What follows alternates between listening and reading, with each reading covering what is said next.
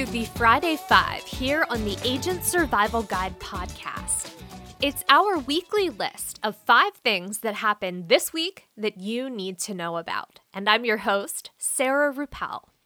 September is here. We are headed into Labor Day weekend, still working from home, and still bringing you a full list of headlines each week. Coming in at number 1 today, let's talk about the Medicare Advantage hospice carve-in, shall we? Full disclosure, there is legislation moving to try and get this change pushed back to 2023. But as of right now, it's set to go into effect in January 2021. So currently, there's not much in the way of hospice benefits in most Medicare Advantage plans. But as we switch over to the VBID care model, that's short for value-based insurance design, the idea is to gradually phase in hospice and palliative care options to Medicare Advantage plans to get clients thinking about them earlier than they might currently do. So rather than thinking about these types of care in the moment that they are needed, the VBID model would allow for benefits to be added into Medicare Advantage plans so that beneficiaries can think about them before they need them, starting that conversation much earlier.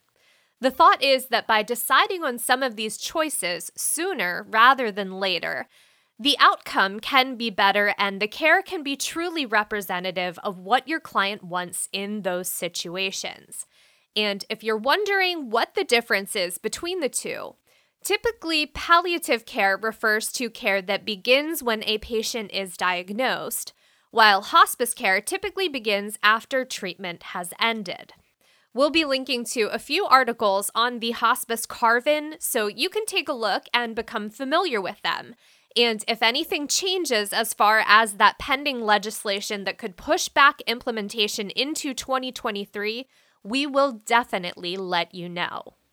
Number 2, last Friday, after we published our episode, GoodRx announced that they are taking their company public. One thing that is unique about this particular tech startup, it has been profitable since 2016. That is not always the case with tech startups. And if you're familiar with GoodRx, you likely have an idea why. The company helps consumers find the best deals, discounts, and coupons for prescription drugs. Obviously, this is a huge resource in the midst of a pandemic when many Americans have found themselves without a job and also without insurance coverage. And the numbers indicate that the service was popular before the pandemic took its toll. In March of 2016, GoodRx had 718,000 active monthly users. In March of 2020, 4.9 million active monthly users were reported. Number 3, with fall right around the corner, flu season right behind it, and the current pandemic, you might be wondering about flu shots and their timing. You might even get a couple more questions about that this time of year from your clients. Well, the CDC recently updated their FAQ section to include the answers to those questions and what their guidance is, considering that this year is a little different than others. Standard dose flu shots are recommended for those under the age of 65, while high dose shots are advised for those 65 and older. Timing remains the same as it has in previous years. September or October is the best time for vaccination, as the virus season typically lasts about 6 months. One change that will likely impact everyone is that flu clinics are unable to be held in workplaces because of challenges with adhering to social distancing guidelines.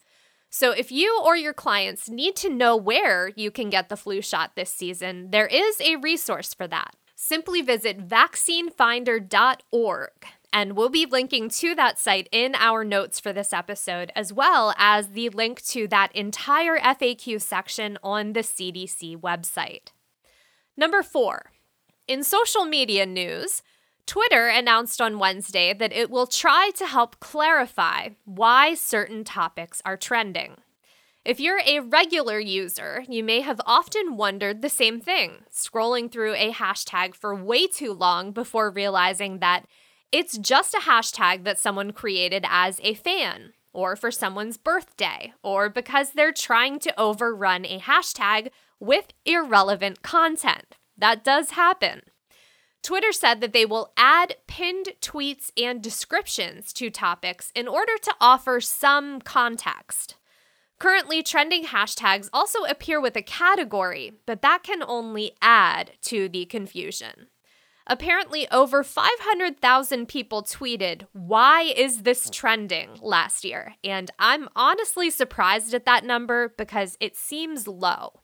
So why the sudden interest in clarification? Well, the trending section has been manipulated in the past to spread content that is not true or is from groups with malicious intent. So let's hope our days of wondering, why is this trending, are in the past. Number 5. This week, Ritter Insurance Marketing announced the purchase of Secure Benefits Alliance, SBA for short, a Maryland-based health and life benefits agency. We are excited to welcome SBA and their agents into our Ritter family. They've got a strong presence in the Maryland, Delaware, and Washington, D.C. markets, and we're excited to help them grow as we grow. We've got a write-up on that acquisition on our blog, and we will be linking to that in our episode notes. Exciting news for us here at Ritter, and for you, especially if you're selling in those markets. For this week's bonus, I came across an interesting article that dives into consumer spending changes during COVID-19. It's an interesting snapshot of what has become popular as we're working from home, not commuting, and not dining out nearly as frequently, and how that demand has affected the supply chain. We'll be linking to that in our episode notes, along with all the other articles we mentioned in this episode, so be sure to check those out. That is all we have for this week. Have a great holiday weekend, stay safe, stay healthy, and we'll see you back here next week. The Agent Survival Guide podcast is a production of Ritter Insurance Marketing. This episode was written and produced by me, Sarah Ruppel, script editing by Nicole Perisic, artwork by Nick Smith.